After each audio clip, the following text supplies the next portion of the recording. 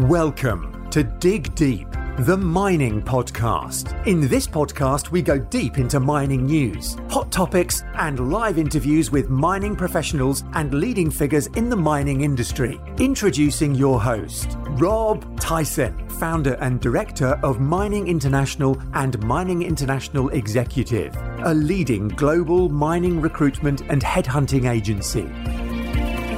Hi, mining community, and welcome back to another episode of the Dig Deep, the mining podcast. And today's guest is Ralph Sheeran, who's the CEO and president of Altalay Mining Corp, who are a Canadian public listed mining company on both the TSX and the Frankfurt Stock Exchange. They operate in Mexico, where they engage in exploration, development, and operation of polymetallic mineral resources projects. Ralph is a geologist by background and has been with the company for an incredible 36 years. Wow. So he's on the podcast today to talk about the company, entrepreneurship in the industry and growth areas within mining. So that's welcome, Ralph, to the podcast. How you doing, Ralph? I'm doing fine, thank you. And thank you for the opportunity to tell our story. Yeah, appreciate your time. And as I mentioned, you've been with the company for 36 years. So I wanted to give us a background about yourself. For those that don't know you, obviously we've got listeners from all over the world, quite a few Canadians, but those that don't know you, wonder if you can just give us an overview, obviously, of your career. Obviously, predominantly it has been with Altalay. So yeah, I hand it over to you. Sure. Well, I'm a professional geologist, an exploration geologist by trade. I started working for major public companies after graduating from university in the early 80s, and then worked all across Canada in various projects in Yukon, northern British Columbia, Quebec, Ontario, even in Nova Scotia. And then came back to Vancouver somewhere around 85, I guess, laid off, and started to work in the exploration services industry, working or consulting for various mining companies. And then in 1987, a colleague of mine, Paul Chung, and I decided we should venture into the public markets, and we formed this company in a different name and a different structure back then, and we listed it in 1987. So 1987 onward, we explored a couple of projects. In mining, they're very risky, and some projects work out, many others don't. In fact, 1 in 1,000 actually gets to be a mine. So we explored a few projects, didn't have any real joy. And then in 1995, I started to get very interested in Mexico as being an underexplored country. And they just opened up their ownership, the law for, I just recognized it as a project that could make a very good mine for a public company. And so we made the acquisition, started some exploration on it. We only explored a small amount when we first acquired it, because gold fell down to the $280 an ounce level, and we never had access to capital. And in this junior public market, you're raising money out of the markets to do your exploration work. So we weren't able to raise any money for a while, and we decided that we better get into some oil and gas. We raised some money, drilled a couple of wells in oil and gas, hit a gas well. Unfortunately, it didn't have a lot of power to produce for very long. We were pretty excited when we hit, but it petered out fairly quickly. And then in 2004, the industry started to recover, and we got reactivated on Tabahueto, that got the project going in exploration. We spent between 2004 and 2009, about $18 million on exploration. And that's when we drilled the majority of the holes, developed the resource, and the reserves came in later on, but the resources were there that, outlined a very good mineralized structure. And then we did a pre-feasibility study in 2017, showed very positive results, and we decided to go ahead and start to put this thing into production based on the pre-feasibility study. And really, that's where we are now. So we raised the money. We got some help from Trafigura, commodity broker, gave them offtake agreements on the project. And we started building the project. We had a few hiccups along the way, but eventually we got this project almost ready to produce. We're literally several weeks away from getting the first ball mill up and running and starting to produce ore on a test basis. And then we hope to bring the second ball mill on within sometime in the second quarter of this year and have the project ready to produce at full capacity of 1,000 tons per day by mid this year. So that's a real quick summary. Somewhere in between that, in 2017, we acquired our zinc mine. That's the Campo Morado mine. It was a project that had been built by a Canadian company called Farallon Mining, and then that project was picked up, or the company was picked up by Nyrstar, the operating company Nyrstar, who bought half a dozen mines through North America and South America, all zinc mines. Nyrstar paid about, I think it was like 410 million Canadian dollars for the friendly takeover, and they put a lot more money back into the project, acquired a streaming royalty from Silver Wheaton Minerals for $25 million. So Nyrstar spent probably $500 million on this project.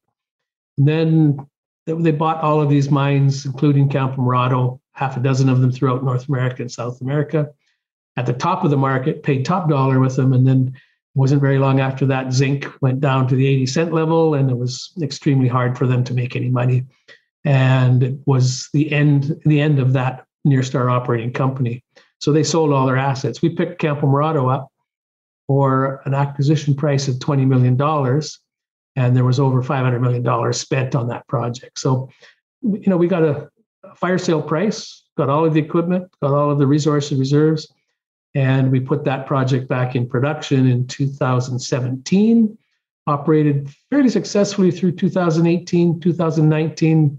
Zinc prices went down again, had some problems. We had to put the project on care and maintenance for 6 months, and we reactivated it in 2000. And we've been working steadily since then, and are actually doing very well on the mine right now. We cut down the operating costs to as low as we could. Metal prices have responded very well, so we're making good money. We're pulling in $2 to $3 million EBITDA monthly off of that project, and that has helped us, actually helped us fund the construction of our Tawa Hueto Gold project as well. So, I'm rambling on here. I mean, if you want to have any other questions, you can interrupt me. Please feel free. Yeah, no worries. I will do. No, I was enjoying the story and what's happened with the company, obviously since you joined, which obviously has been quite a few years. So, where do you see some of the project's growth over obviously the next few years? Obviously looking at the gold and the sort of zinc projects. Yeah, both of our projects have excellent exploration potential. Targets are all outlined. So, for example, at Campo Morado, the zinc mine, there's several ways we expect to increase our revenues there. And even before we start our exploration on the targets that are generated, we're actually doing what I term a full court press on metallurgy. And there was a study that was done by the previous owners on a forced oxidation and leaching of to recover more gold and silver. So Campo Morado, we have a lot of ore there. There's 20 years of mine life at about 2,000 tons per day. The gold grades and the silver grades are fairly high for that style of a project. It's a volcanogenic massive sulfide deposit. We get about 1.7 grams per ton gold and 123 grams per ton silver. So those are high precious metals. Unfortunately, this project is what's termed refractory precious metals. So we can't get very good recoveries through traditional flotation methods. So we get about, I think it's about 15 to 20% recoveries in gold. We get 40 to 50% recoveries in silver. Now, this testing that was conducted by the previous owner brought those recoveries up to like 60% for gold recoveries and 80% for silver recovery. So that's the potential that we see to increase our precious metal recoveries. And in fact, if we're successful on this, we could turn that mine into a silver mine because the silver grade is quite high. So this process is called, there's two processes that they tested were successful. One was the Leachox process. A group out of the UK has developed that. And then there's the Albion process, which is a Glencore technology. Both have gone through first phase testing and both quite successful. So we're going to be testing that very shortly through second phase. But in the meantime, we brought some pilot plants onto Campo Morado to not only try to improve precious metals, but also potentially improve base metal recoveries by going to some technology that works very well for micro fine ground ore. At Campo Morado, the grind levels are, because we're using traditional flotation cells, grinding is about 20 to 30 microns. And Campo Morado, to really get effective best recoveries, you need to grind microfine grind. So we need to get down to 10 to, under 15 microns, 10 would be ideal. And we've just recently been able to do that because we've been waiting for some grinding media that got tied up and not able to be delivered in the problems around for shipping around the world. But anyways, we just got that material mid this month, and we've actually been able to reduce our grind size down to the levels where these pneumatic flotation pilot plants work. And we're starting to see some results. So we still have probably another month of testing there. And then we'll have 1 or 2 more months of testing for the forced oxidation and leaching. And we hope to be able to deliver a much better recovery of both base metals and precious metals at Campo Morado, which will obviously increase our cash flows. And if that is successful, the forced oxidation and leaching, then we hope to be able to reprocess the existing tailings facility that is full, but has a lot of metal in it because it wasn't recovered before. So there's another potential revenue source there. So we'll work through that. We'll see what we can do. But then if we look at exploration potential, starting first at Campo Morado, the previous owners outlined about 15 targets on a property scale basis that are outside of the main underground workings. These are very high level targets. They're ready to drill. All we need to do is locate them and drill them. And any one of those could be a successful outline of new ore for the project. And then if you go in more locally into the underground mining workings, the previous owners had conducted a lot of borehole geophysics and outlined some very good anomalies to depth underneath the existing ore bodies, and actually drilled a few holes into some of them, intersecting good thick sections of high-grade massive sulfides. So those all need to be followed up with drilling. We believe Campo Morado can bring in new reserves, new resources over time, over a couple of years' time, once we have enough money to start drilling and really test them, which could justify a doubling of the size of that mine. So that's a goal we'd like to work towards. We switch over to Tabahueto. Tabahueto is a district-scale epithermal system, and our company controls about 83% of the prospective terrain in that mineralized district. We've only explored along one major structure within a small area of that overall concession holdings, and that's where we have outlined our resources and reserves. That one major structure is still open to depth, still open along strike. We've traced it over about 2.8 kilometers now and have drilled it in different areas over that 2.8 kilometers. So the exploration potential on that project is extremely good. And I think that with some underground drilling, some underground drilling, we could add another third to the resources by getting drilling going again. And we hope to be able to justify an expansion of the mine from the 1,000 ton per day we're building and bringing online now to 2,000 tons per day in a couple of years, and maybe to 3,000 tons a day in 3 to 5 years' time. And all that takes is exploration success, which will come easy on that project. It's the targets are there. We understand the mineralization, and we simply haven't been able to drill more because of lack of access to capital in order to grow that resource. And so that should come very easy. So our plan is get it in production, get the cash flows moving. Now this project, once it's in full production, we expect to be generating $15 to $20 million free cash flow on an annual basis. So those are good numbers. And all our debt, we have about $38 million worth of debt. We expect to be able to pay that back in under 3 years' time, just from production at Tabahueto. So that doesn't bring into account any revenue or free cash flow we're making at Campo Morado.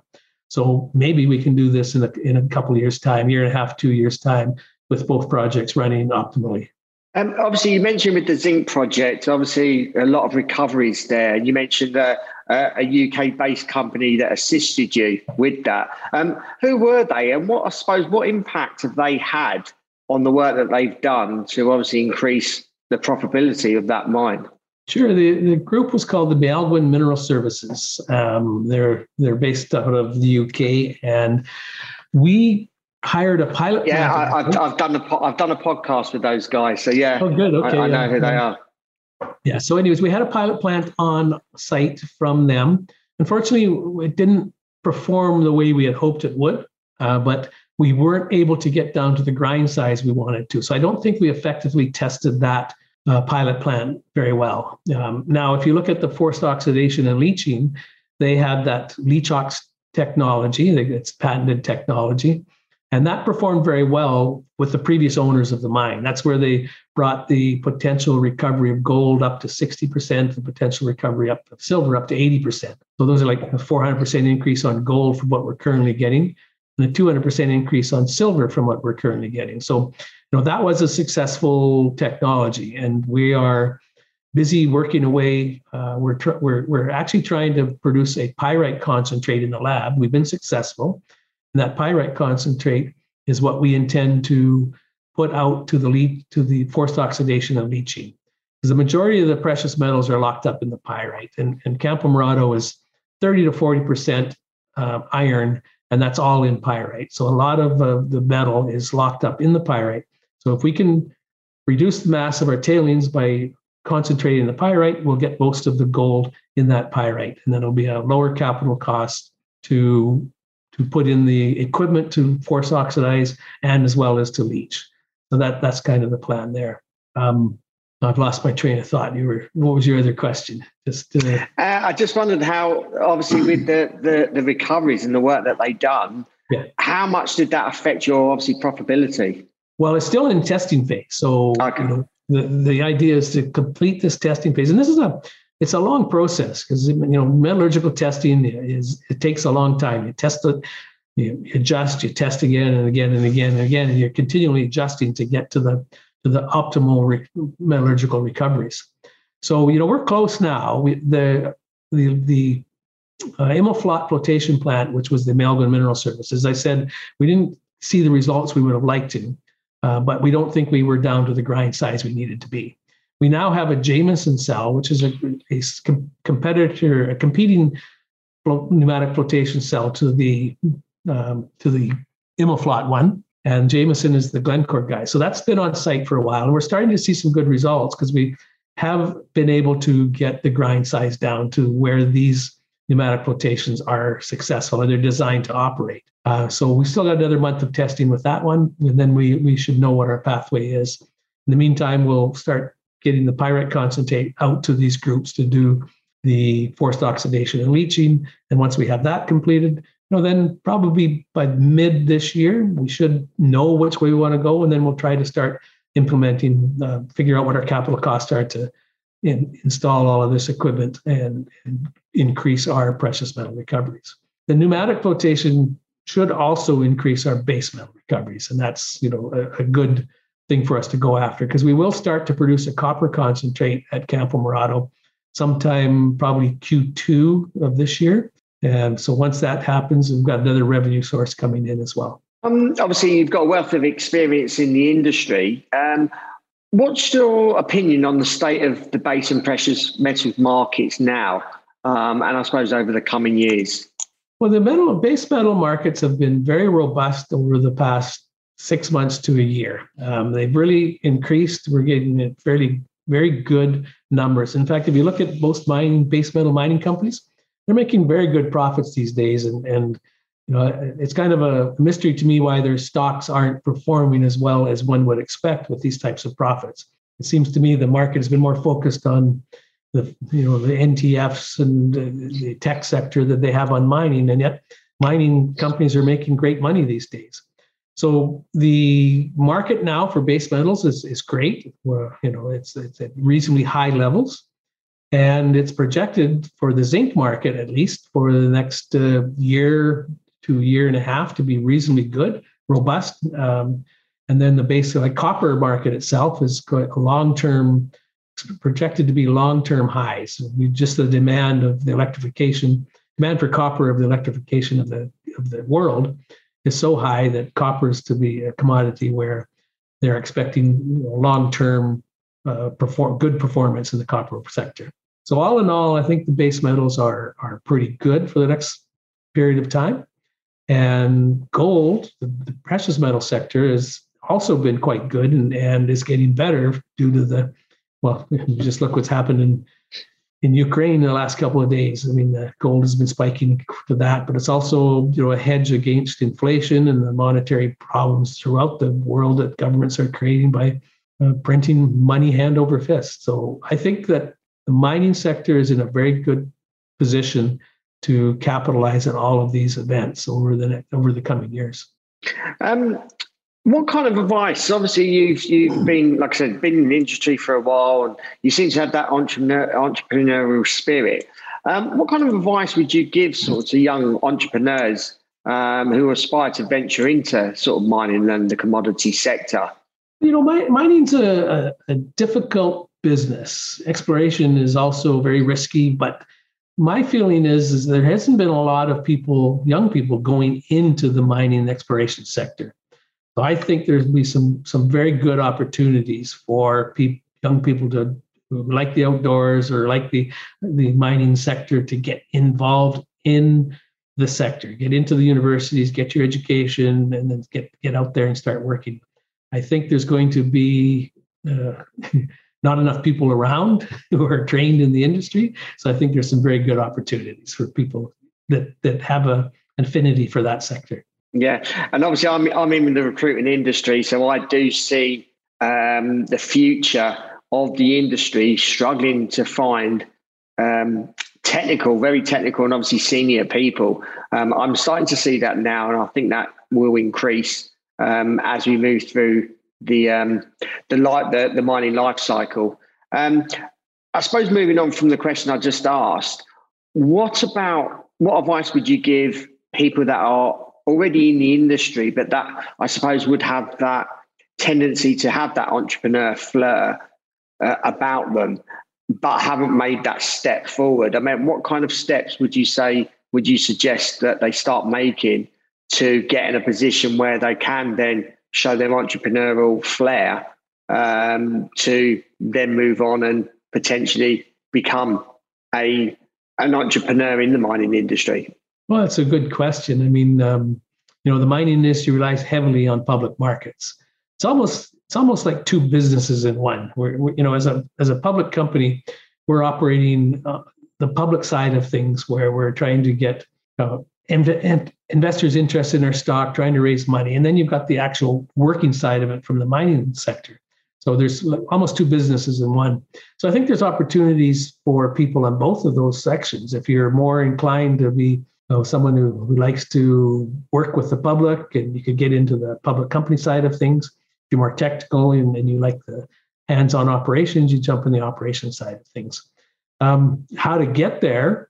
It's a good question. I guess first off, if you've got the training and you have the resume for it, put yourself into some headhunter groups to see what is out there to find work, because there's a lot of the mining companies rely on headhunter groups for staffing up their operations. So that's a good place to start, I guess.